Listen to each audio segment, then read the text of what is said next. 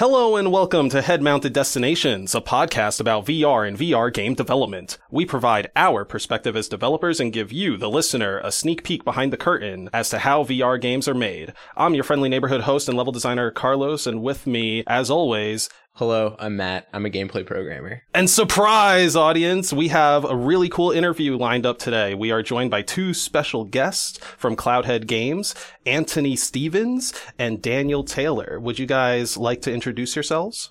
Hello, I'm Anthony Stevens. I am a writer and designer at Cloudhead Games, and I've worked on Pistol Whip. Hi, I'm Daniel Taylor. I'm the lead level designer at Cloudhead Games, and I also work on Pistol Whip. That's right, folks. It's finally happening. We have Pistol Whip devs with us, and we're going to get all the sweet information you've been chomping at the bit for. Can you both give a short explanation of your journey through the industry and how you ended up at Cloudhead Games? I'll start with you, Anthony. I went to university for creative writing. I did some journalism on the side. I kind of started in the games industry. I started my own website, started doing reviews, got some writers, doing that kind of thing. And I went to university for that. And in university, then I took a game theory course to just study game design a little bit. And I met my professor who directed me to the writer at the time at Cloudhead who was looking for someone to do social media and blogs and stuff like that. So I graduated university and immediately went to work for Cloudhead. And so I was writing blogs and doing social media and things like that. And then I was just working really closely with the dev team and learning a lot about design and VR. And I started doing a bunch of QA work. And then eventually that kind of turned into full-fledged design work. And I did some writing and design for Aperture Hand Lab. And then I became a full-time designer with Pistol Whip. Sweet. How about you, Dan? What's your journey to Cloudhead? Yeah, well, like Anthony, I started at actually same university, Vancouver Island University. I was in the digital media program, and one of the days we had a guy come in to give a talk, and he made video games. He was making advert games for like Disney and a bunch of other big evil corporations. So I was like, oh, that's cool. So I went and talked to him after his speech, and he basically told me to come work with him in the summertime. So I went and did that, and Denny, the Cloudhead owner, was also working with him at that time. So then when we were working for him, the Oculus Kickstarter happened, and Denny was already part of the, I think the website was meanttobeseen.com. There was like a big like VR forum that's like where Palmer Luckey and all like the OG VR people were. So Denny was kind of like a part of that. And he left to go, I guess, follow his dream and make a VR game. I didn't go work with him right away, but after the Kickstarter, we got back in contact, and I came on as kind of like the QA community guy. Wasn't much a community back then, so it was more QA. Yeah, so then we started working on one of the Kickstarter awards was the Exploration School for the gallery. So we started working on that. I was again just QA on that. We decided to kind of split the gallery up into episodes and kind of do like a more story-driven cinematic kind of experience. And since my background is kind of in video and that sort of thing, I was in charge of all the cinematics, and that's when I became cinematic designer. And then I was basically cinematic designer all the way up until Pistol Whip, in which I became that level designer / animator. And by the way, I have no animation experience, but I know how to work a motion capture suit. We call him the Danimator. Yeah, so there's a bunch of Danimations in the game.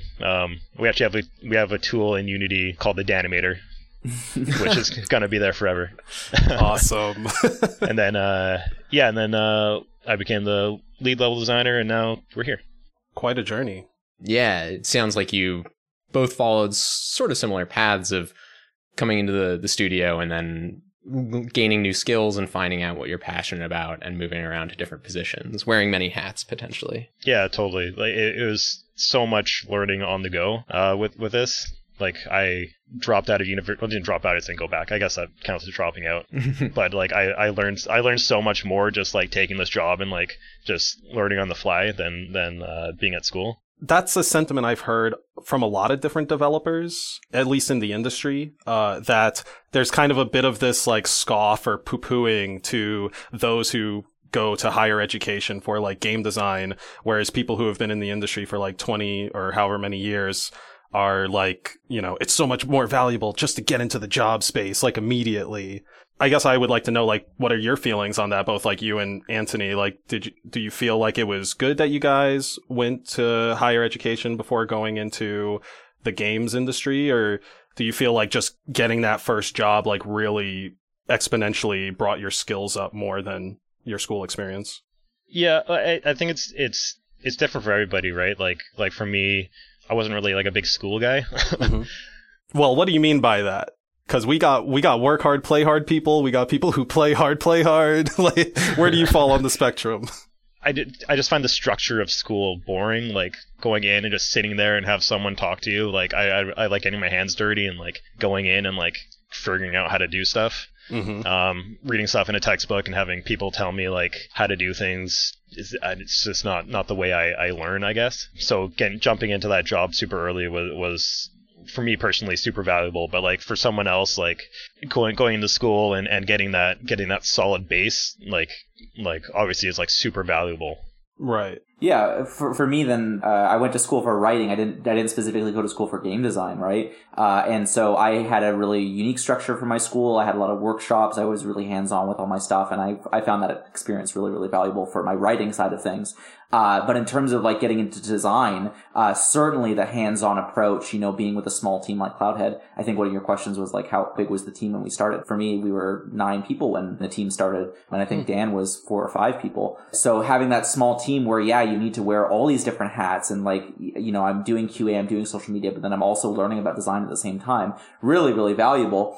And when you think about game development and game design and going to school for it too, really expensive in general. Those schools really, really, really expensive. And especially for VR, there's not really a lot of schooling for that. We're talking about a brand new medium, a brand new design language, stuff that developers themselves are still trying to figure out. So who could teach that?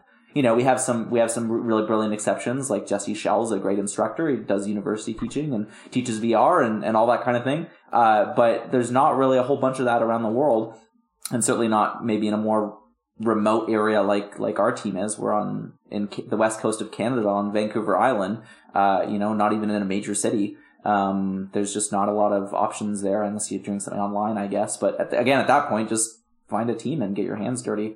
Really valuable stuff, especially in VR. For sure. Yeah. And it's great that you call out the multiple hats thing, because as soon as you said 9 people, I was like, oh boy, like the engineer is the sound designer, is the art director.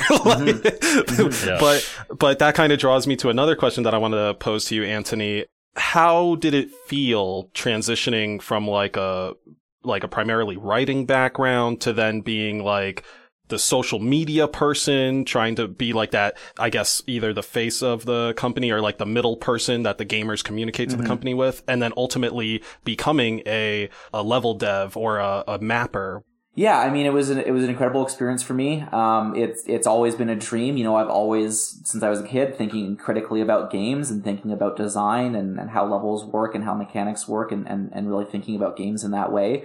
So it was a really natural evolution for me. And specifically with Cloudhead, again, small team, many hats. When I'm joining in on social media, then I'm talking with all of these people, right? I'm talking with the lead level designer. I'm talking with the artists. I'm talking with the sound designers. I'm talking with the CEO. So I'm just learning all of these different things about all the different components of the studio. And design just happened to be the kind of one side of things that was really compelling for me. So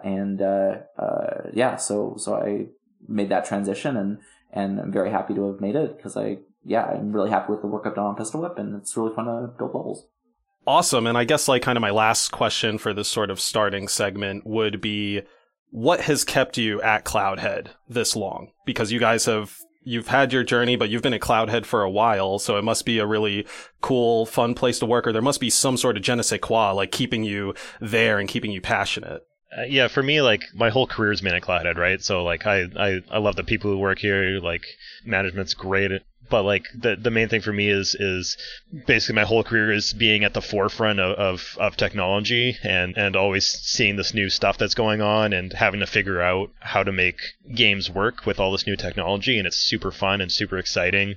We used to joke like it's like being in the Wild West. There's no like playbook about what's going on, and that's I find that super exciting and super fun. Like Anthony mentioned, the whole new design language that needs to be discovered and refined through people making games for VR. Mm-hmm.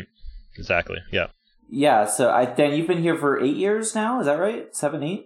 10, 9, Jesus, 10. That long? Oh my God. Yeah. So I've only been here for 5 years. Congratulations. Yeah. Good job, Dan. I've only been here for 5 years. But that 5 years is the consumer launch of VR. I joined the team the team basically right as they launched their first consumer title called the Starseed.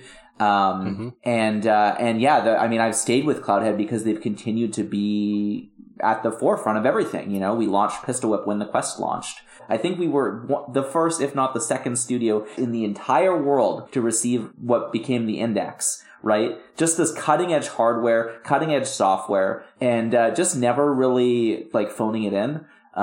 Like even Pistol Whip, you know, it's a lower scope game. It's kind of arcadey. It's kind of straightforward. You would think, but it's a first of its kind experience. There had never been a rhythm shooter like that before that had the kind of agency that you have in Pistol Whip, where, you know, we talk a lot about Pistol Whip having kind of no line in the sand. It's not like a traditional rhythm game where you have to hit a certain thing at a certain beat. It's a very freeform rhythm game where you can shoot anything on any beat. And there'd never been a game like that before. So even though we did the kind of this smaller scope thing compared to what we started with the Gallery, which were these big, bold adventure games, we still had this really innovative and original idea with Pistol Whip. And you know, that's the kind of software that we build at Cloudhead, and that's the kind of thinking we have at Cloudhead. You know, we just saw, we got the Steam Deck early on, for development purposes, and we could see, you know, how Pistol Whip works on that, you know, to, start thinking about maybe future devices with similar technology. Who's to say those exist? Lots of really cool cutting edge stuff, and that we're doing it all too. For me, is like we're doing it all on Vancouver Island on the west coast of Canada. You know, this is my home. This is where I've lived almost my entire life.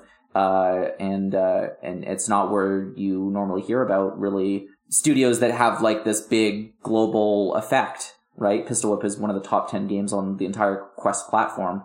And we're doing that again from just this tiny remote town in Vancouver Island. That sounds awesome. Like that, you guys got me genuinely pumped up for Cloudhead and like whatever. Be careful now. Your Amazon packages are going to get extra eyes towards them because everyone's going to think it's a brand new headset or something. No, but that's sick. Like, it's amazing that, you know, such a small team can create something that is so groundbreaking, but also like wide reaching. You know, we're able to like bring our weird ideas or even like just general notions and feelings, you know, such as being John Wick in the nightclub in the movie, and like sharing that with the world. It's a brand new medium, right? We're not just creating that John Wick feeling in like a 2D game in kind of a platform and a format that people are really used to. We're coming up with those feelings, and we mentioned this new design language that we have with VR that we've only been working on for less than 10 years in the consumer space, and even less than that if you want to consider things like tetherless and hand tracking, right? 5, 6, 7 years. So we're not just building that type of experience for flat. We're building it for VR, which is the future of computing. So we're advancing the future of computing at the same time. We're getting more eyes and more hands on these devices so that, you know, these hardware makers are seeing more value in producing more of this hardware and subsidizing the costs. And I think it all pushes the whole industry forward. And by nature, this industry is the future of technology. So we're kind of pushing it all forward in a way. So you said something that I want to touch on, which is that it's a whole new medium, VR. Mm-hmm. And that's something, you know, I've been saying for a long time. And a lot of people, I think, sort of think of it as just an extension of flat screen gaming, where it's like almost a peripheral, but it really is a completely new medium. I'm curious, you know, you've been around in the VR space sort of from the start. Have you seen a shift in either the internal mindset of the studio or what you're hearing when you talk with other developers about how experimental you need to be versus, oh, we've got it all figured out, we sort of know the best practices now for VR, we can just make games. And yeah, I mean, we've always been trying to figure out what works in VR. Like, it's still such a new medium that, like, there's always new stuff to figure out. Like, when we were first starting, the big thing was, hey, how do we move around in VR? And we came up with teleportation, and now that's super dated. Then we started coming up with other things. Like, there's always new things to design for, especially because the technology is always changing. There's always new stuff coming out with these new headsets, like when the Index came out, we had to figure out how to use like fingers in VR. Something that was really, really important, and I think has been a through line for the studio, has been comfort. Dan mentioned teleportation. Teleportation was the result of trying to find a comfortable way to locomote around a world, because we realized very early on that things like stick movement and free movement and smooth movement made a lot of people uncomfortable and motion sick and turned off of VR. So one of our biggest challenges as a studio is, from my opinion, has really been like nailing that comfort. With Pistol Whip, we are still thinking about that. We realized we wanted more kinetic movement, so we have this forced momentum, but we have a lot of comfort affordances. The speed is only so fast. There is no slowing down or speeding up. There's really specific level design in order to maintain things like peripheral stabilization so you don't get vection issues. And when we think about the future of VR, I think that's really important to, even if we want to do something ambitious, still trying to figure out the most comfortable way to do it. There are, stick move and free motion or free movement options that have, things like vection portals or blinders, so that you're more comfortable moving in that way. But I think it's really, really important to keep, however you're innovating, to keep thinking about comfort, because we need people to be comfortable so they don't get turned off the headset in the first place. What was the term you used? Vection corners? Vection portals. Yeah, that's what Denny calls them, our CEO. The idea is some people call them blinders, things like that. So you're referring to the like dark circle outline that basically comes around your vision so you like don't get sick? Is that what you're referring to? Exactly right. Exactly right. Yeah, and so the idea there is that once you create like this really stable peripheral, there's nothing moving in the peripheral vision, then you don't get that kind of motion sickness, that vection issue. I definitely want to get around to Pistol Whip, but first I want to like give the listeners a little bit of context about the studio, because the studio started out building these sort of epic narrative experiences with the gallery, and you talked about deciding, we're going to break it up into different episodes. You released episode 1 and episode 2. And, the VR market was changing over the course of that. So the main thing that I'm interested in is, before Pistol Whip's conception as an idea, where was the studio at? Like, did you come up with it after the release of the gallery episode 2? It was 6 months after episode 2. What year did we release the gallery episode 2? Episode 2 was 2018, I believe. Oh, actually, it was 2017. It was 2017, Dan, because we worked on. Yeah, no, because we did Hand Labs. Yeah, and we did the other thing before that as well. Yeah. Yeah, so after episode 2, the plan was to go right into episode 3, but I guess sales weren't good enough, so we ended up taking Valve hired us to work on Hand Labs, so we did that, and then we became a game trailer studio for 3 weeks, where we made a trailer for a game we really wanted to make. Greatest trailer ever made, by the way. Yeah, really fun project. I hope we get to release it at some point, because it was a really fun project. It's such a good trailer. We actually have a demo for that game that's really fun too. But well, you might see it later in the future. Oh my goodness, such teasers, such teasers for us.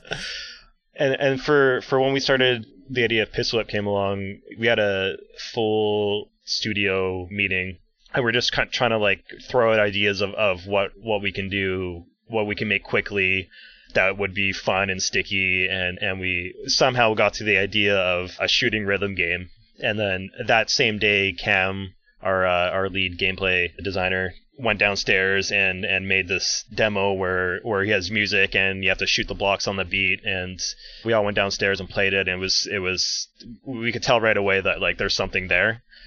So it's basically one day of ideation to little demo, and then we that's the direction we went.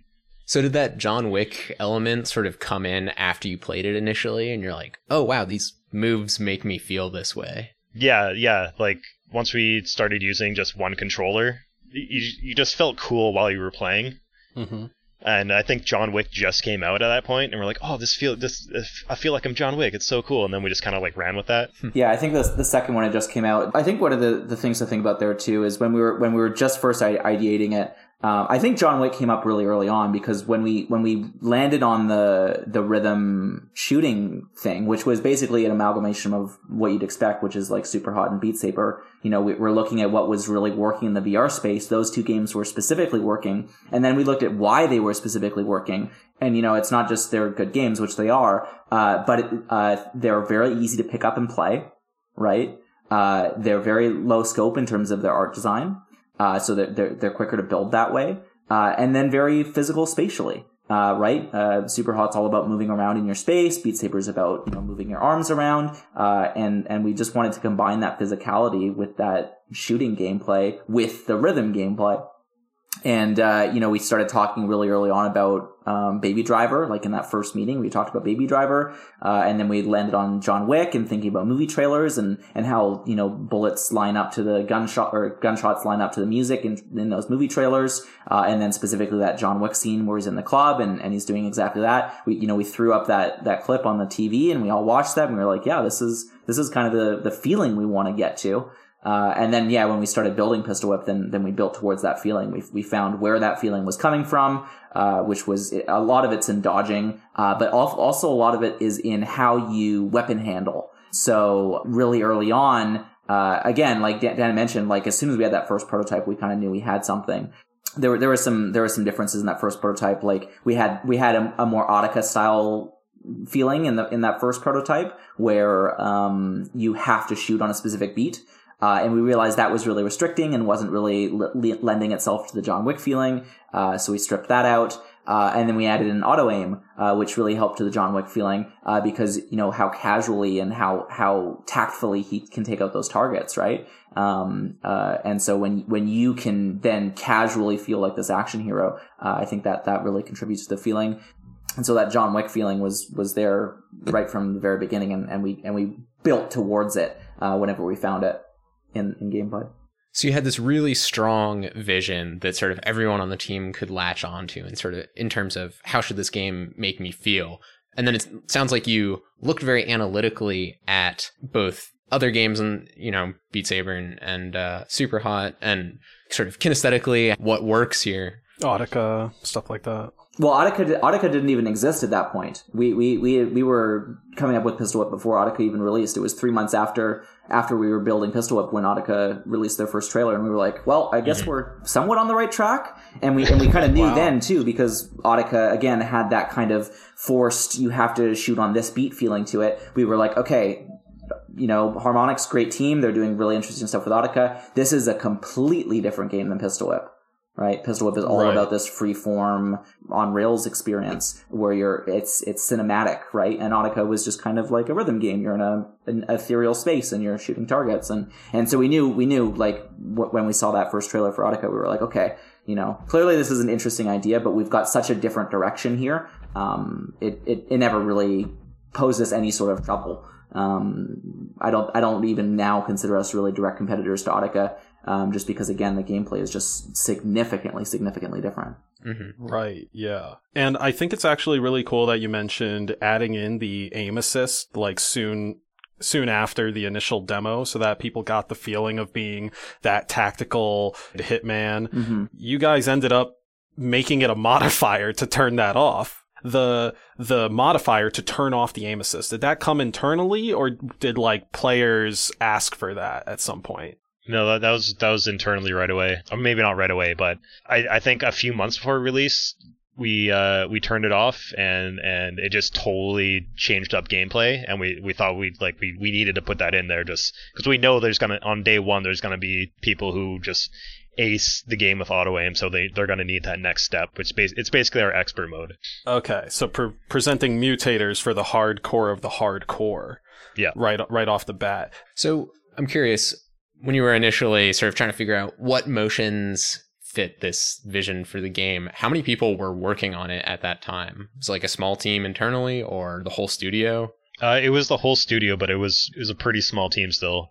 So how many people was it at the time? Ooh, 10 or 12? 12 yeah. at the start of Pistol Whip, yeah. Yeah. But that wasn't all production. That was like the whole team. So. Okay. Yeah. And that was through the Gallery episode 2 as well, and Hand Lab. That was, you were all like 10 to 12. Yeah. We went Wow. a little bit higher for EP2. Yeah, I think we're up to like 18, 17, 20 for I think EP2. 19 on the whole team and 17 on production, I think it was, something like that. Yeah. Yeah, that's including like management and stuff. Yeah, exactly. And then we shrunk back down again for Hand Lab. And then once Pistol Whip released and we saw some success there, then we grew back up again. So it sounds like, to put it bluntly, it was like hard times for the studio, where it's like, oh, we're not, episode 2 didn't perform as well. What do we do? Was there any sense when Pistol Whip started picking up and everyone was excited about it? Was there anyone who was like, but this isn't the Gallery, we're compromising on this like epic narrative vision? Or was everyone like, wow, this is really fun? I had joined the studio for the Gallery in a lot of ways, right? I came from a writing background. I love adventure games. I love puzzle adventure games. The Gallery was like the perfect thing for me and exactly what I wanted to be working on. So when we pivoted from the Gallery to Pistol Whip, I was like, it's sad to like not continue to have this really big narrative scope.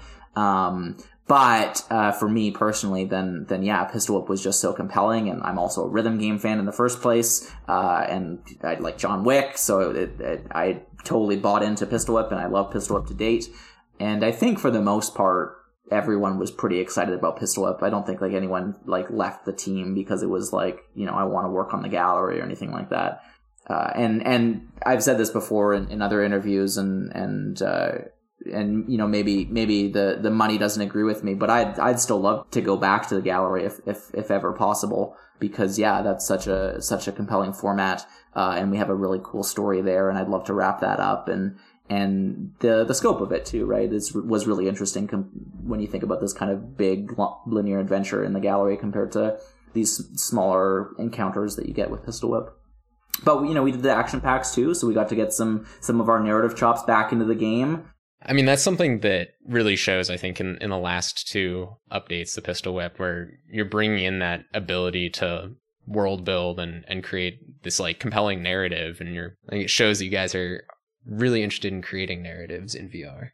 Yeah, I'm kind of curious to know, like, was there any one person that sort of pushed to have these like stories added into Pistol Whip, or was it like a desire of the entire team that like, hey, we want to weave some sort of like narrative carrot in front of you to pull you through each level?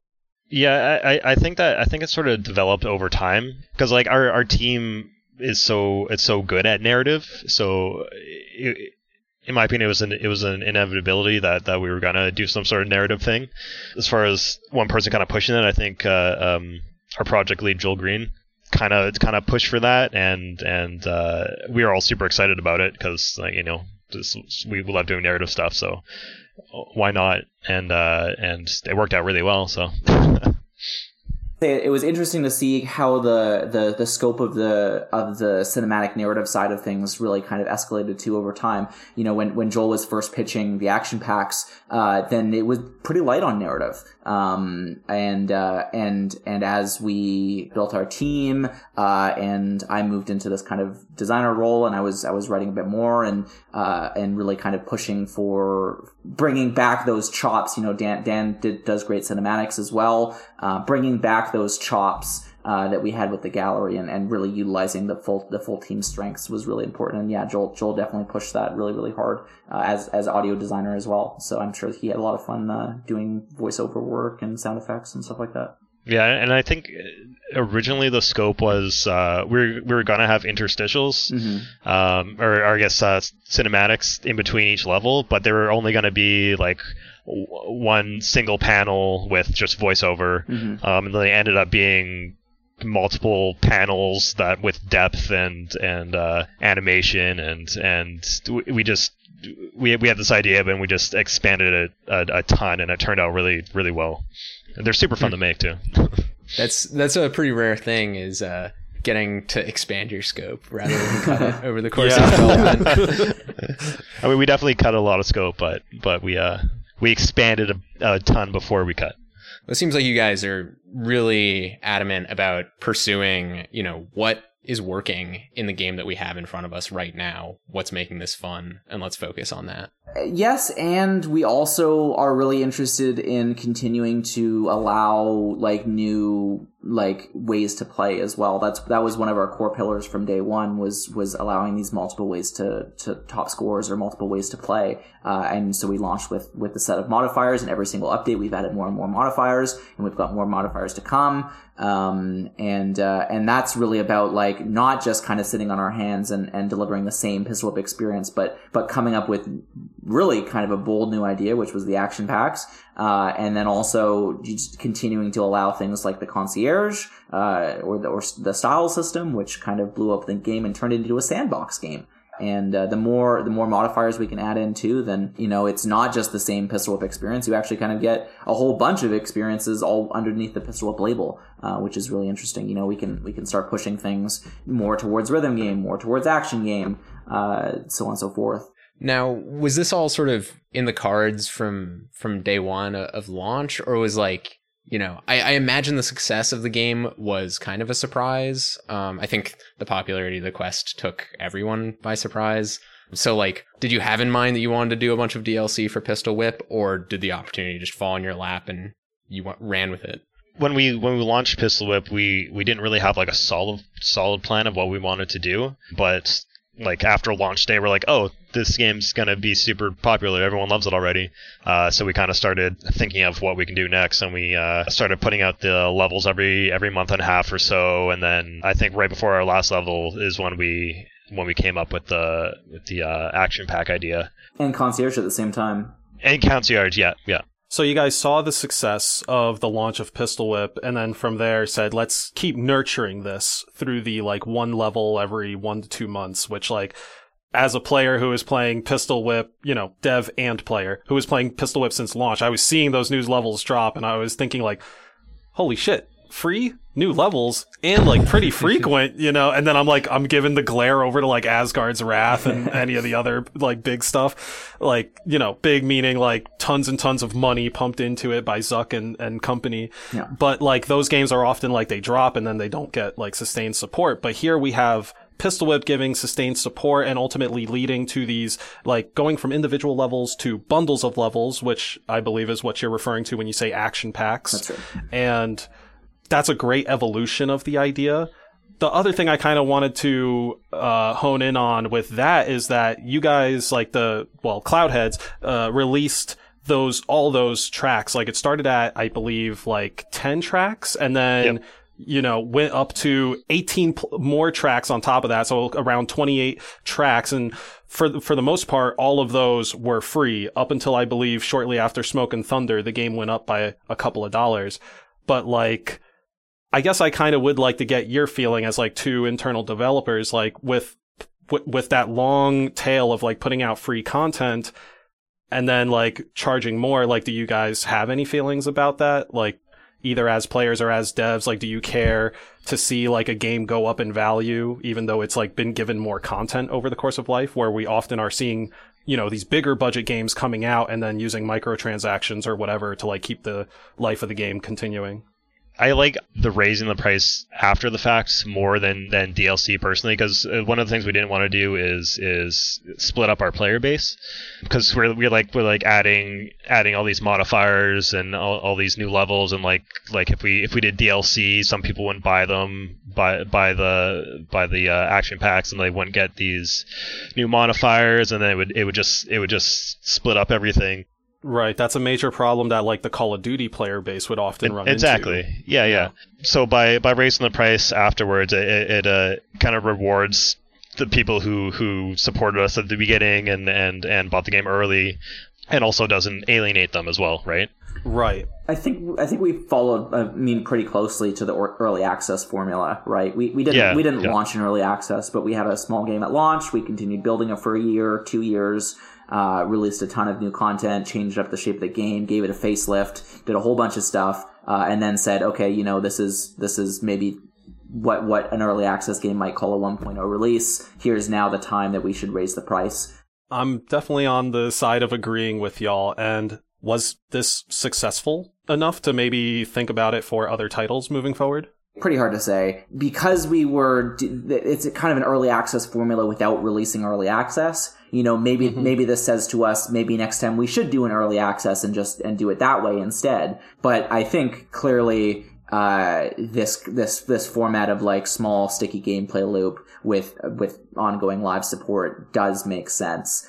Post-launch, like we mentioned, a ton of levels came out. The narrative side of Cloudhead made its way in the Pistol Whip. I'm wondering if the community had any strong influence, like the player base reaction to the game or certain elements of the game. Did that community feedback or input play any role whatsoever in like that 1 year future of Pistol Whip after launch? Yeah, there's a couple things that came up. The funny thing is that a lot of the feedback we got, especially over the first year, was very, very similar to the first round of feedback that we received during playtests, initial playtests. Basically, we had like 90% of our players in our playtest. We did like a round of 100 people before the launch of the game. And about 95% of those people just like loved the game. And then there was about 10% of the people who just kind of didn't really click with it, which seemed totally fine. Again, Pistol Whip is not a traditional rhythm game. You don't shoot on the beat. You shoot on any beat. And that was really kind of complicated for a lot of people because it relies less on, okay, here's your metronome, here's your exact timing, just follow the instructions. It's more freeform in terms of, okay, find your internal rhythm and then play to that. And some people just don't have internal rhythm. So we started things like the metronome haptics that gives you a haptic vibration for what we consider to be the beat of the song. And then as the game grew, we started adding things like no beat sections, which are kind of like the solo sections in Rock Band, where instead of being scored for your individual beats, you just kind of get to do whatever you want, and you completely freeform in any rhythm you want, and you get all your points, and it's totally fine. So kind of stripping away some of the preconceptions of rhythm games. When we were first building the game, we had a song list instead of a quote-unquote scene list. It was, again, a very traditional rhythm game thing. You just have your list of songs, you pick a song, you play a song. And so we said, okay, let's pull it back a little bit. It's not quite a rhythm game. These are not songs, these are scenes that you're playing, right? They're like levels that you're playing. And so we put down these scene posters, and then people had less preconceptions about what the rhythm game was, and they entered it more like an action game, and then they were more comfortable just like kind of surviving as it goes, rather than trying to hit to the rhythm right away. It's interesting that taking account of the feedback during playtests, during development, trying to make the decision between, do we alter player expectations by, turning it from a song list to a scene list, or do we change the game to match the player expectations? And of course, once it's out, it's people are going to have whatever expectations because it's already been set. Mm-hmm. But I think that's something that's pretty counterintuitive. People who aren't designers may not realize, like, you don't have to take player feedback at face value. Yeah, totally. I mean, we would maybe end up closer to Audica had we done that, right? Because I think things like shooting on any beat was really kind of a complicated decision, and it did kind of confuse people, and especially the way we score on beat as well. The default scoring in the game is that if you are on beat, you just get full points. There's no like, oh, you were slightly off beat, so you get slightly less points for the beat. It's just a complete full stop on beat, off beat. And things like that were really complicated, and we made those decisions despite playtest feedback that were confused about that, specifically because we wanted to allow this really freeform gameplay. very famously, our tutorial, or infamously maybe, our tutorial has no discussion at all about the rhythm or how to score on beat or anything like that. We don't even mention it in our tutorial. Our tutorial is focused entirely on shooting, reloading, dodging, and surviving.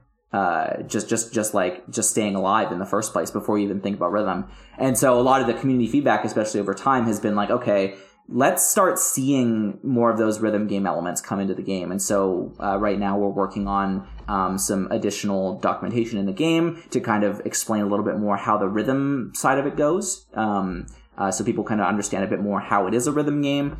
We're also considering modifiers that do the same thing, that maybe make it a little bit more of a rhythm game. I think there's been some really interesting community feedback there in terms of where it falls on the line of, is this a rhythm game? Is this not a rhythm game? And then things that we can do to support both those player types, because we want to be this sandbox freeform game. So we've talked a lot about Pistol Whip in general. We've talked a lot about Cloudhead Games. Now I want to get into the nitty gritty of Pistol Whip and ask a bunch of questions that have been eating at me. I got lots of questions, but I want to start with something a little easy and ask you both if you can share a time where you had some sort of strong emotional reaction to Pistol Whip, or like working on Pistol Whip. Well, for me, it was when we were working on 2089, the first action pack.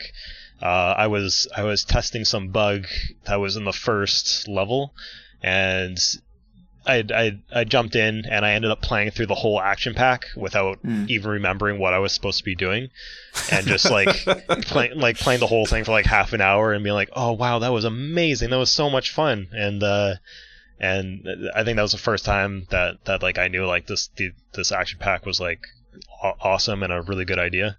But for me, that was one of the coolest moments during production of Pistol Whip. Like what distracted you from finding your bug? Was it the narrative? Was it the gameplay? Something else? I think it was a combination of everything, right? Like the design of all the levels was super fun. That was right around the time where I was starting to get the cinematics animated and standing up, so they were starting to get like super engaging. Yeah, it was definitely a combination of everyone's work into this half an hour experience that just blew your mind away. Yeah, it blew my mind. Felt good. It was just like really nice to see everyone's work combined into this one thing. Mm-hmm. That's awesome. I love that feeling. How about you, Anthony? The first time I got to the credits of 2089 and being like, we just made like a gallery level immersive experience in a shooting rhythm game. It resonated with me in such a way, it gave me the shivers. I'm like, wow, this was like fun and nostalgic and unique, and like we'd actually like done something super, super interesting, and I was super proud of it. But other than that, the first time I did a song swap and I muted the game and I played some Taylor Swift, and I was like, how am I playing Taylor Swift to Pistol Whip right now? And it's lining up and I'm having a blast. It really kind of blew my mind.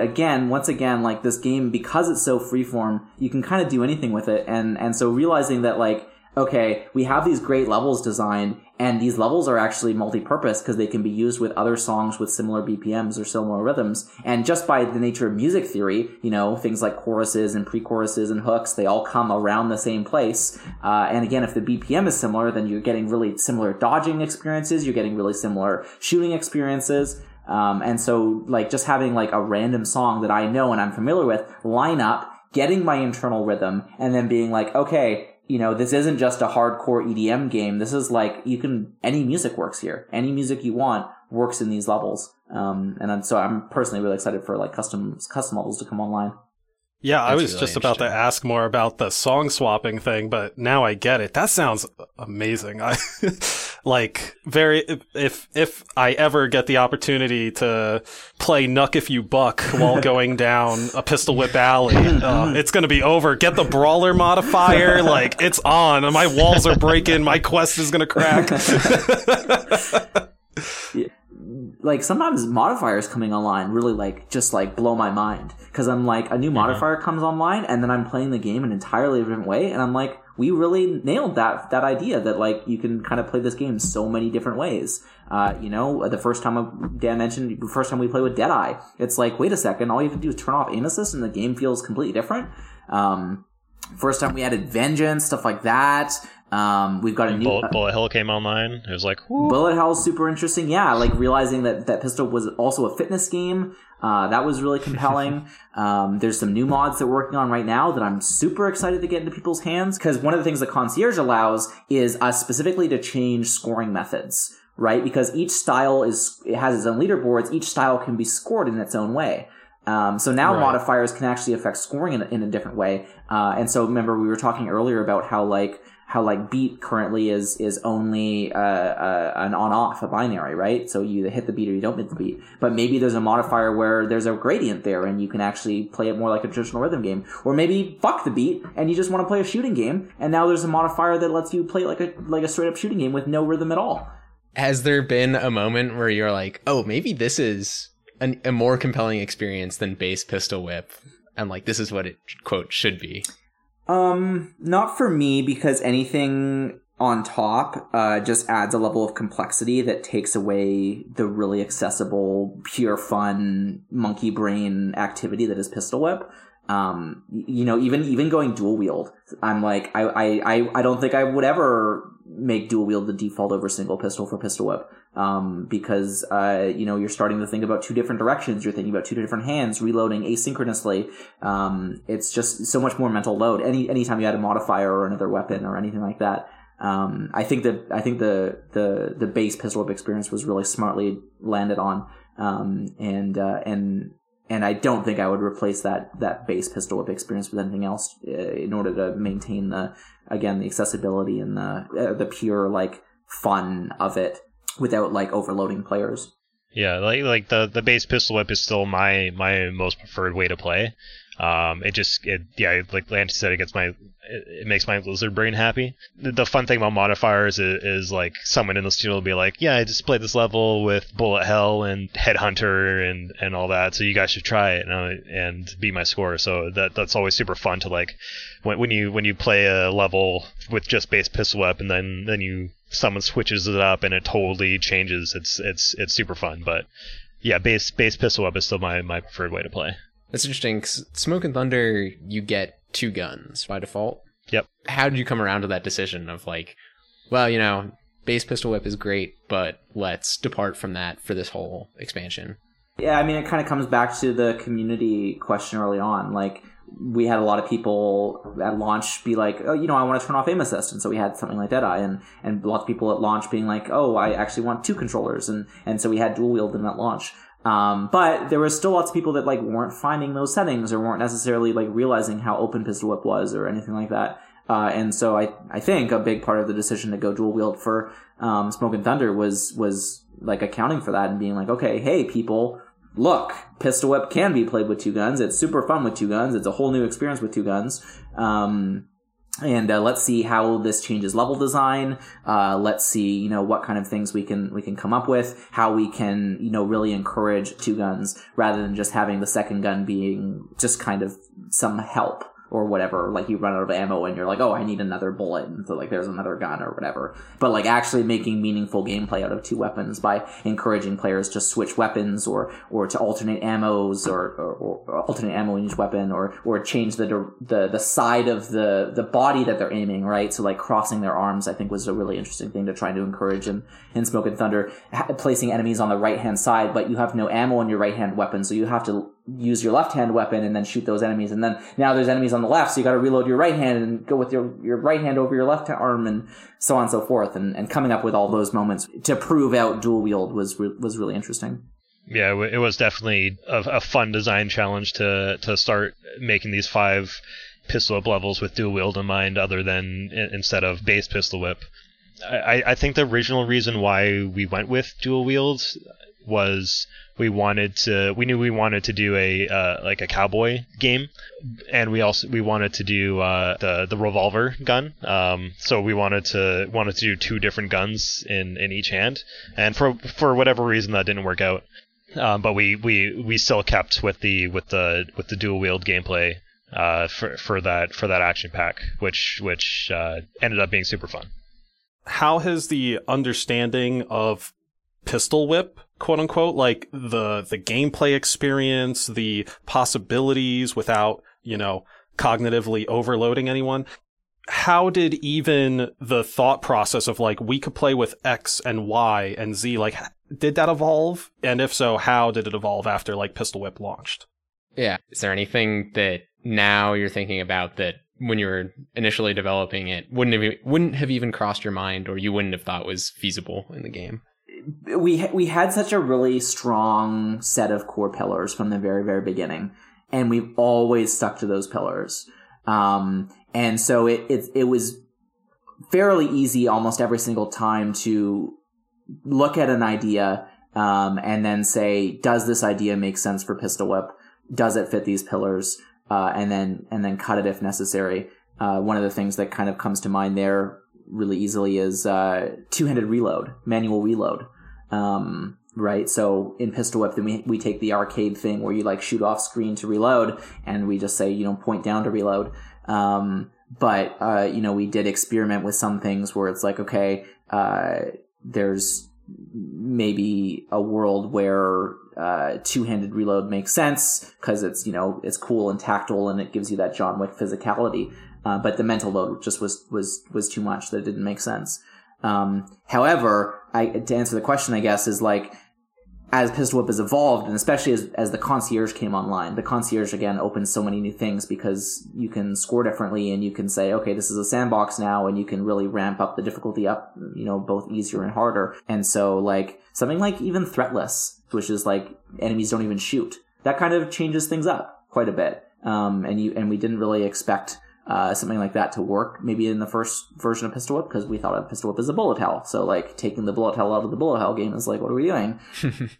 Power-ups is another thing we've talked about. A kind of an old school arcade idea of like, okay, like maybe there's power-ups throughout the scene and you have to shoot them or hit them, and then you change weapons mid-scene and like stuff like that, where it's just like, again, just kind of really overcomplicating things. Even though it seems like, okay, that fits the arcade style, too much mental load overcomplicates things. And like you said, I think it's really important, especially for new players to Pistol Whip, to focus on survival first before adding in, more complex things like rhythm. And the team was basically branching out in the areas that they sort of knew or had strengths in, and that's why we saw narrative and like some modifiers come in, but didn't want to overwhelm the player with any of these steps. So that's why we see things go to the wayside, like more complex reloading, or even some sort of extra complexification of just the moment-to-moment gameplay, because if I have to do anything more complex than throw my arm up or down to reload, I now can't focus on the fact that I'm moving, on the fact that bullets might be coming towards me, which ultimately results in a less pleasurable play experience, which none of us want. Totally. Yeah, exactly. Yeah. Is there anything that you originally set aside as like, this is not going to work, and now you're like, yeah, let's put it in? Well, the Heatseeker weapons, the boomsticks, we worked on those for months trying to make those fun. Yeah, we almost cut the boomsticks. We almost cut the boomsticks. Yeah. And then they were just getting so complicated that we just brought them back down to 2 shots. The bullets are explosive, and you can just reload normally, and it just turned out super super fun, super sticky.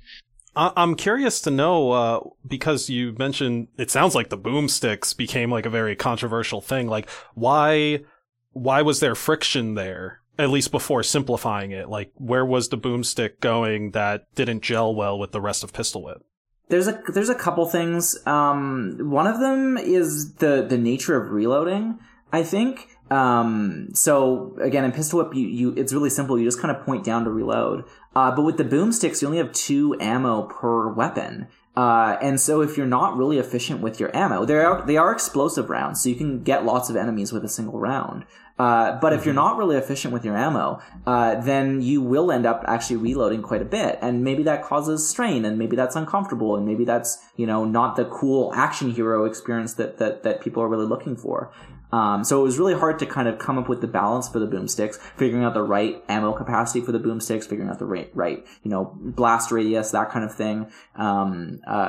Just tuning the actual mechanics of the boomstick, to account for the idea that, okay, we're maintaining this type of reload system, just balancing in general. So, you can reload instantly. So does 2 ammo even make a difference? And so you have to kind of design enemy placements in such a way that, yes, you are using up that ammo, and yes, you are still making people reload every now and then, but in such a way that if they play it efficiently, then, it's not going to be uncomfortable for them. Famous controversy would be Scene 2, Not Dead Yet, Last Ride, which is the first scene with all these horses, and there's these stampedes of horses, and you can get them all with the boomstick. But people were like, okay, you're actually maybe reloading too much. Maybe I'd actually prefer revolvers here. And we said, okay, well, I think the intended gameplay there is the really fun exploding all the horses with the boomsticks. But of course we have the style system now, so you can play that scene with revolvers if you prefer, and then you're not reloading as much. Finding those kinds of balances was really interesting with the boomstick specifically. One thing that I was thinking of as you guys are talking about all this stuff is it sounds like you're very cognizant about mental load for the player, or cognitive load, where, introducing more complex reloads or gun in 2 hands takes up a certain amount of attention for the player. And so maybe you have to reduce complexity somewhere else. I just think that's interesting. I don't know if that's a question. Yeah, I mean, I think a lot of that came from our background on the gallery too, right? Where that's a puzzle game in the first time you've ever been fully immersed in a VR adventure where you can go anywhere and touch everything. And we found that, players would get stuck even on the very first puzzle, because there's just so much stuff to do. And it's there's so much cognitive load, things to remember, places to look at, things to put together. So we were really cognizant of that coming out of something like a puzzle adventure game, into Pistol Whip, which we knew we wanted to really be simplified and lizard brain-esque, as Dan has said. Yeah, and we knew we were designing Pistol Whip mainly for the Quest, and the Quest is basically the mobile phone of VR. So yeah, we wanted to keep it super simple. We wanted it to you put on the Quest, play Pistol Whip, and then you could pass your headset to your mom or your grandma, and they could just jump in, and it's basically aim and pull the trigger, and you're playing, and you know what to do. Yeah, thinking about casual players, thinking about new players. Yeah, it was super important to keep the gameplay super simple, and but also keep it fun while being simple. What I've really been wanting to know for a long time, and I hope a large chunk of our audience wants to know this, is how does a new Pistol Whip scene get made? It's not just a song, as you mentioned. It's not just an environment. It's a whole experience. Many parts come together to form a scene, and I imagine you two will be the perfect people to talk about it. And in talking about it, you can tell us kind of where you specifically come into that pipeline process of making these levels, and maybe what you would personally be doing on them. Yeah, I mean, obviously the first step is finding the song, and that's quite the process. How does finding a song come about? During production, we could have done a better job, but we really just opened up to the studio. Basically, everyone just threw their opinions in. We have hundreds of songs that we've gone through. So for the first 10 songs, we knew we wanted to kind of go the classic rhythm game route and just do electronic music. So we basically focused on that, and I'm pretty sure we landed on Cannamlin was our main production studio that we got all our songs from. So we kind of had that library to choose from. So you're not just picking any song, right? You got to think about licensing and rights and that kind of stuff. Yeah, exactly. And fortunately for us, Cannamlin was super, super good to work with. Those guys are awesome. They didn't really give us any headaches on that front. But yeah, once we got our songs, it's basically, we knew we wanted these levels to be movie trailers, action movie trailers. So basically the whole team would meet and we'd listen to the song kind of like come up with a theme for the track. We'd look at the exciting parts of the song and figure out what kind of set pieces we want there.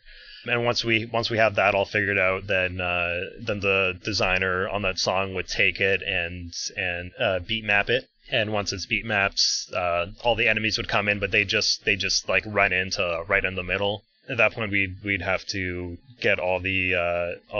Did we have animations at the beginning, or did we just not at the very beginning. At the very beginning, then everyone was just kind of running into the middle, and then we added the animations, and we started being able to place them in different places. Yeah. Right. Yeah, at the beginning we just had cubes. Yeah, there was the cubes too before there was even humanoids. That's right. Yeah. So we had cubes coming in. So would these cubes always walk to the center path, at least in the early stages? Were they always like, the melee guys who walk into the track, or were you able to spawn these cubes off in the distance as if they were dudes that were going to shoot at you? The first iteration was they were rectangles that started small and got bigger, and then once they got to their biggest states, that was the beat you had to shoot them on to get full points. Okay. The Morotica style from the very beginning. Yeah, the Morotica style. Like, obviously, you could shoot them earlier, and they'd still, if you shot them on a beat, you'd still get full points. But once they reach that full size, that would be their quote unquote action point where they'd shoot at you. Oh, okay, yeah. So once it's beat mapped, it just like you like auto generate a set of enemy spawns, or are you going in and you're like, all right, on this beat, I want to spawn 5 guys. So is it more like you go in blank slate, or you're making adjustments from a sort of initial generation? Early on, we didn't have a library of enemy sequences, so it'd be like Anthony would beat map a level, then he'd come to me and be like, Dan, I want this enemy to run out and stop, and while he's running out, I want him to shoot twice, and then he stops, and then his action point is there, and then I want him to like duck or whatever. So I would create these enemy sequences, which eventually became a library of enemy sequences that the designers just can use. So like at the beginning, those first 10 songs, it took a long time to create levels just because we didn't have that library of enemy sequences. But for example, now we can create a level super quickly just because we can beat map quickly, and then we have that library of enemy sequences, so we know what they're gonna do, and we don't need to like create every single movement for enemies now. Mm-hmm. Yeah, we have like the tools just to bang out levels for sure. Yeah. So I was just curious, when you guys are talking about the theming, is the theming like the name of a movie and like an image, or is it like a 1-page document? Like how in depth is that? Is it potentially like a kinesthetic action, like the old boy scene where he's taking the hammer down the hallway? Yeah, there's kind of it kind of revolves a lot around the music. So I guess it depended. It was different between doing the initial set list versus doing the action packs, because with the action packs, then we storyboarded before we had the music. And then we found music that fit the theme and the tone that we wanted to hit for each specific scene of the story. But with the original set list, then we grabbed the music, and then from there we were like, okay, what does this evoke for us? And so for our prototypical scene, Black Magic, then we listened to it and we heard like these really interesting strings and these interesting drums and some horns, and we were like, this kind of has this Chinatown feeling to it. So then once we had Chinatown, then we knew that we had like, these close quarter engagements that were down like this tight alleyway. And then from there, it's like, okay, once the music gets a bit louder and, we approach the drop, it's like, okay, let's start thinking about opening up that space. So now you're like approaching a warehouse and maybe there's some cars on the side. And then, there's this big set piece with a bunch of enemies. And then, you go into the warehouse, and then maybe, when we're thinking about these storyboards too, we're not thinking about like a direct progression through like a linear space. We're really thinking thematically. So, you enter this warehouse thing, but now you're like in a nightclub, and then you're at the back of the nightclub, you're back in the warehouse, and then out of the warehouse, you're back into the Chinatown. And it's like these really kind of surreal spaces kind of merge together to give like a feeling, rather than a really specific, like linear experience. And So yeah, depending on what we're working on, then the storyboard could be as simple as like, okay, looking at the waveform and then saying, okay, the music is quiet here, so maybe there's close encounters here. Music gets louder here, so maybe there's, bigger, long range, wide exchanges there. Compared to something like maybe the campaigns where we're like, okay, our set pieces are more animatic rather than enemy driven, right? Once we added more animations and more animations. So we knew like at the end of the scene, we want to like overwhelm the player. So that's a really specific set piece, or with 2089, it was interesting. We knew we wanted to do a no melee scene for scene 2, which turned out to be cage fight. So that's like its whole thing, and then we build the scene around that as the theme, as this no ammo theme. And so like you're in this derelict hospital and you've got no ammo and you're fighting your way through, and so on and so forth. Now this is probably pretty iterative, right? Like what does the process look like in terms of, getting it fleshed out a first pass and then playtesting it internally, externally, and making changes based on feedback? Yeah, I'll talk about like the current process, the most modern process. So basically, we'll beat map, the designers will beat map a level and then place all the enemies. And we normally start on hard first, and then we kind of strip down components to go from hard to normal to easy. So we kind of take this hard level that's like as hard as we can make it, so we can strip it down later on if we need to make it a bit easier. So we make the level how we want to make it, and then we throw it past the team and the designers and the design lead, and we get some playtesting feedback. And then we go in and we make those changes. And then we start saying, okay, once we're more comfortable with how we are with hard. So changes could be things like, okay, this enemy is hard to see, right? So we got to move this enemy closer in FOV, or this enemy shoots at an unfair time, so we have to adjust their enemy sequence. Or maybe this part just isn't fun, so it needs more to it. That kind of thing. And yeah, then once we're comfortable with hard, we kind of go on to normal and easy, and start stripping out components. So that's things like, lowering enemy density. It's things like changing obstacles to be, more generous. So like wider dodges, higher ducking obstacles, that kind of thing. And then also just enemy shot timings in general. So enemies will shoot less frequently, or not at all, that kind of thing. And we'll like replace like 4-shot enemies with 2-shot enemies or 1-shot enemies. Totally, armor types as well is a great point. And then once we've got those normal easy, that's close to where the rest of the team plays is normal easy. We've got lots of designers who obviously play on hard, but like management or some of the artists, maybe they play on normal or easy. And so then we get the normal easy playtest feedback, and then again more iteration, fixing bugs or again tuning difficulty, making things a bit more exciting on normal or a bit easier on easy, so on and so forth. And then at that point, once the design is locked in, we pass it over to the artists, and the artists will start filling out the scene, and then we can again iterate based on what the artists do to make, maybe the artist added a wall here, then now someone's not visible, so you have to move them to make them more visible, or maybe the artist adjusts the wall or whatever. And then again, more iteration through the art phase as well, and then, more playtesting, and then more iteration, and then we ship it. Yeah, and going back to Anthony's point about Fist Fight, I think Cage Fight had the most iterations of any level we've worked on, just because it was so hard, because it was the first level that we couldn't shoot. Yeah, I remember the first time I played it, my legs gave out on me just because I was squatting so much. So we're like, Andy, just make it a little bit easier, And that was a really fun level to play test, just because it went through so many iterations and eventually turned out to be one of the most fun levels in Pistol Whip. I kind of have, I guess, a related question, although I hadn't thought about this up until this moment. Y'all have a super active game and you test it like wherever you're working.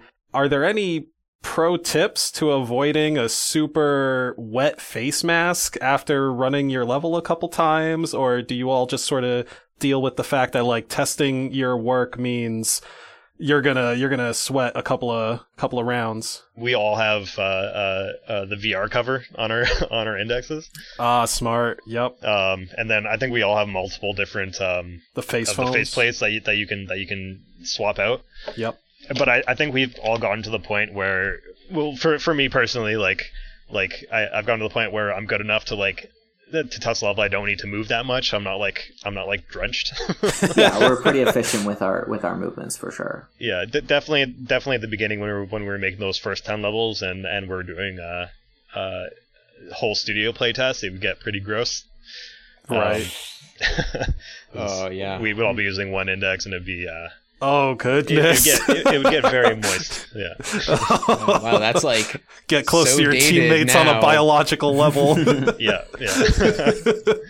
Something neat that we touched on was the difficulty of the boomsticks, getting them kind of into the game or proving them out. I'm wondering, was that the most difficult feature to get into the game, or was there something else that we're just totally overlooking that was the biggest hurdle? Yeah, I mean, both the weapons, the boomstick and the burst fire, were kind of like that. The burst fire also went through a bunch of iteration. We tried a bunch of different variations, 2 round burst, 3 round burst, 4 round burst, fully auto. We tried a bunch of stuff. We tried a dumb burst as well. In the game we have the smart burst. So if you you hold the trigger, then it'll automatically fire at targets, whereas the dumb burst would just automatically fire its burst. I think even more than the boomstick had some interesting design knock-ons, again, in terms of managing ammo and things like that. But maybe one of the hardest mechanics would have been the burst fire that Cam worked on. Just really nailing exactly how that gun felt and what exactly it did. And it was tough for us as designers too, because it took a certain amount of time to come online, and we're trying to build these levels for it, and we're just kind of imagining what it's going to be like when it's done, when we're building these levels. But it all came together, and burst fire turned out pretty awesome too. So I have a related question, which is we've covered a number of things that are sort of in the weeds. Talked about Vection portals and talked about how the scoring is not binary on beat off beat, but a gradient. Is there something that you think a lot of people overlook in the game's design that actually has huge consequences for how the game feels? For me, I think this almost entirely relates to rhythm. Basically all the negative reviews that I still see these days are people that are I don't connect with the rhythm, I don't understand how this is a rhythm game, so on and so forth. Or they make the claim that this was a bullet hell game before it was a rhythm game, and it's no, we've been building this as a rhythm game from day one, and all of our mechanics support that.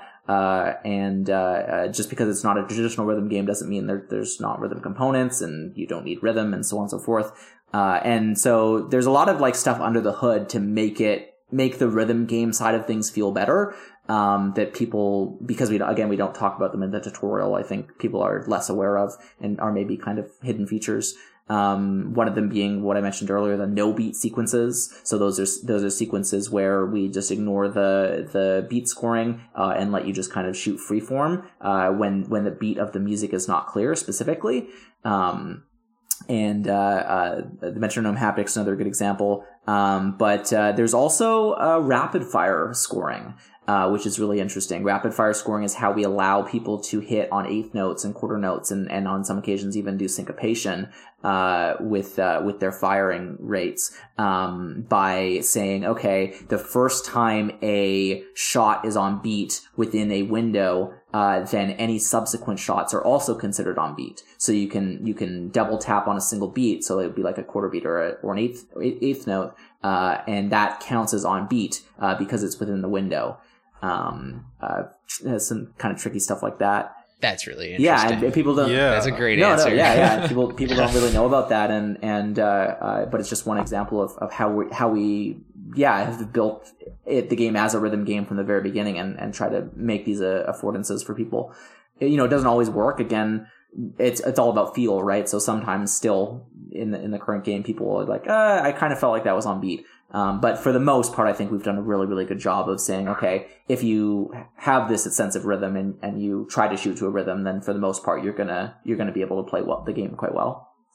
Oh, and also, actually, the enemy sequences, to be honest.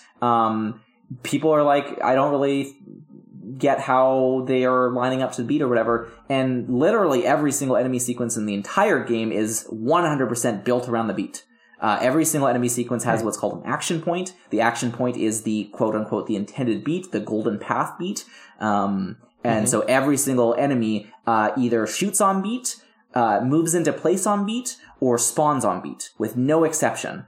So everything in the game is to the rhythm. Even if it's not quite as noticeable. There's even the flashing, to be honest. There's the flashing, the entire world pulsates to the beat. And some people just don't even notice it.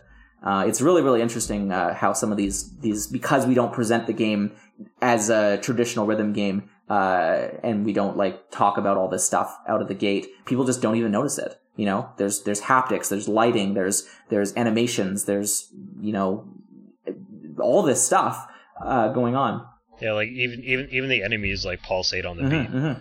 Yeah, there's a bunch of clues for the beat in there that people miss. The beat is all around us. It's the main thing I get from that. The music is all around us. Yeah. It's something for me that people miss it less now. But when we released the game, we had players that were complaining that like they wanted to use dual wielding and two controllers, and why isn't this in the game? And it is in the game. Always has been. Always has been. It was just hidden in the menu somewhere. Yeah. So yeah, that was one thing. It's one of the reasons why we have a UI team now, to make things easier to find. Really famously, there's a Markiplier video. It's the most watched pistol video on YouTube, multiple million views, and he couldn't find dual wield. Very sad stuff for us. And he was like, I wish this game had dual wield. We're like, it does. We're like in the comments. You're just yelling at the screen like, stop, Mr. YouTube man, you're spreading misinformation. No. Let's take a look at the future of Cloudhead games. We're not talking like super far future, like 2089. We're probably talking more like, 2022, 2023. Yeah. One of the big things is you guys have been talking about how you're spinning off this like B team, Cloudhead Labs, I think, to do more experimentation. Yeah, Labs is interesting. Labs is not specifically a games division. Labs is kind of right now a software division, and so they're working on the co-working app right now. But beyond that team, there is of course the core Cloudhead team, which is not going to be working on Pistol Whip forever. And I don't know how much Dan wants to talk about this, but there are some plans for obviously our next project, beyond Pistol Whip, but we are going to continue working on Pistol Whip, and we've said that, and we've got ideas again. There's more like concierge stuff we want to do in terms of how we work on styles and how we surface styles and things like that. Obviously there's endless room for modifiers to add to the game, endless room for scenes to add to the game. And then we've got some special stuff coming up with that we're working on with the community for maybe adding more content that isn't necessarily from us. That makes me very excited, both as a player and for y'all. Like, that sounds like it'll take a little bit off of your backs in terms of workload, but as we all know, user-generated content, UGC for short, has its own, like, barrel of spiders you gotta wade through before you get, like, the good stuff. Yeah. Don't ask me about that analogy, I'm an arachnophobic. Yeah, again, nothing hard to announce there, but it's always, like, it's been part of our vision from Pistol Whip from the very beginning. Obviously, it's a kind of a core thing that people think about when they think about rhythm games. They think about opening up that kind of custom content. So it's something we've been wanting to enable for a really long time, and when we think about the future of Pistol Whip, then I think that's a clear direction. Yeah, and as far as the future of Cloudhead games goes, we're not exclusively a Pistol Whip studio, so we definitely have more stuff coming that's not Pistol Whip.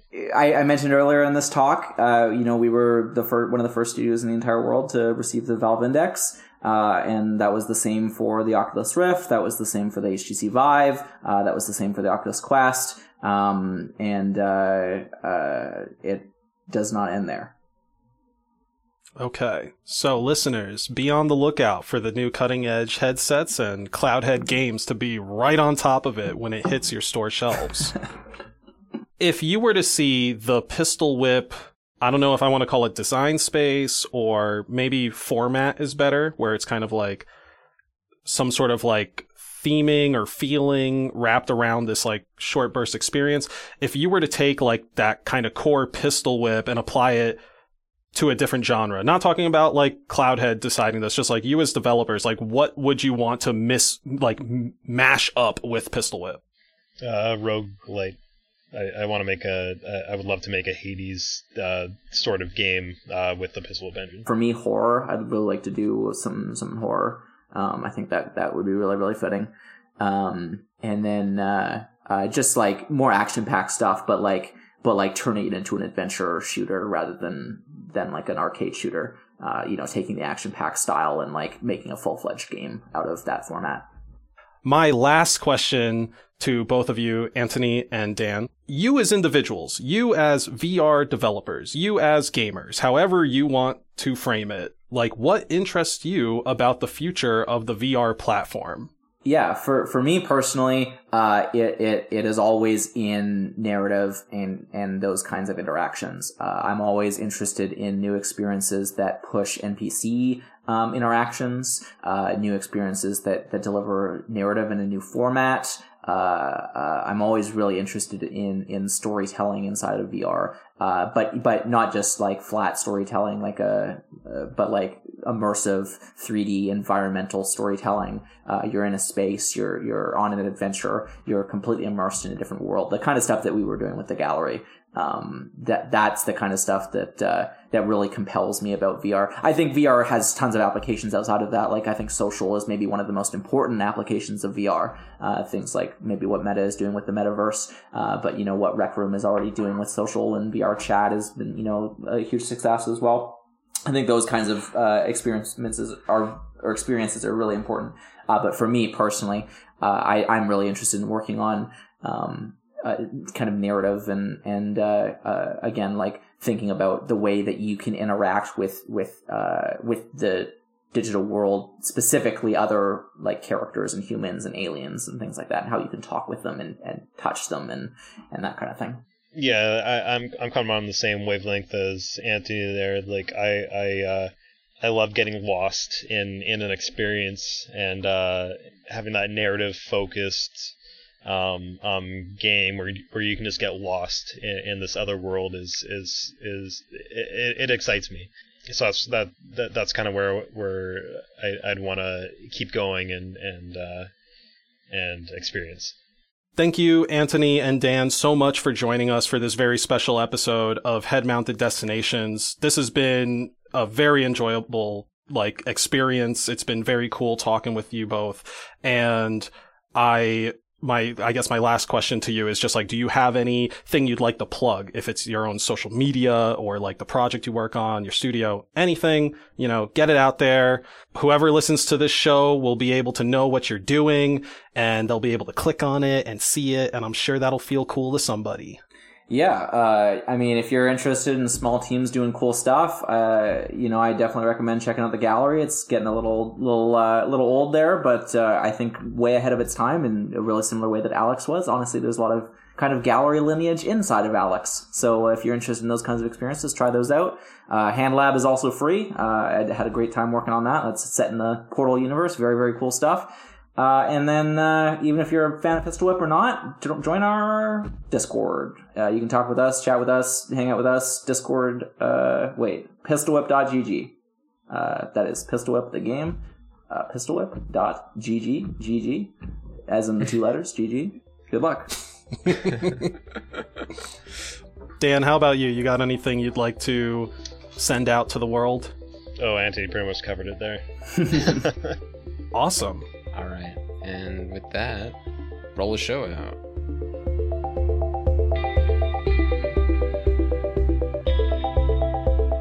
If you like this episode of Head Mounted Destinations, please share it with your friends. Word of mouth helps us out. You know, getting more ears on our show is going to help us make more things and give you cooler content. To get notified about new episodes, go to headmountedpodcast.com and sign up for our email list. You can listen to the show on YouTube, Spotify, Stitcher, or Apple Podcasts. If you'd like to discuss this episode or suggest future topics, visit our subreddit at reddit.com/r/headmountedpodcast. Thank you so much for listening. We will see you at the next Head Mounted Destination.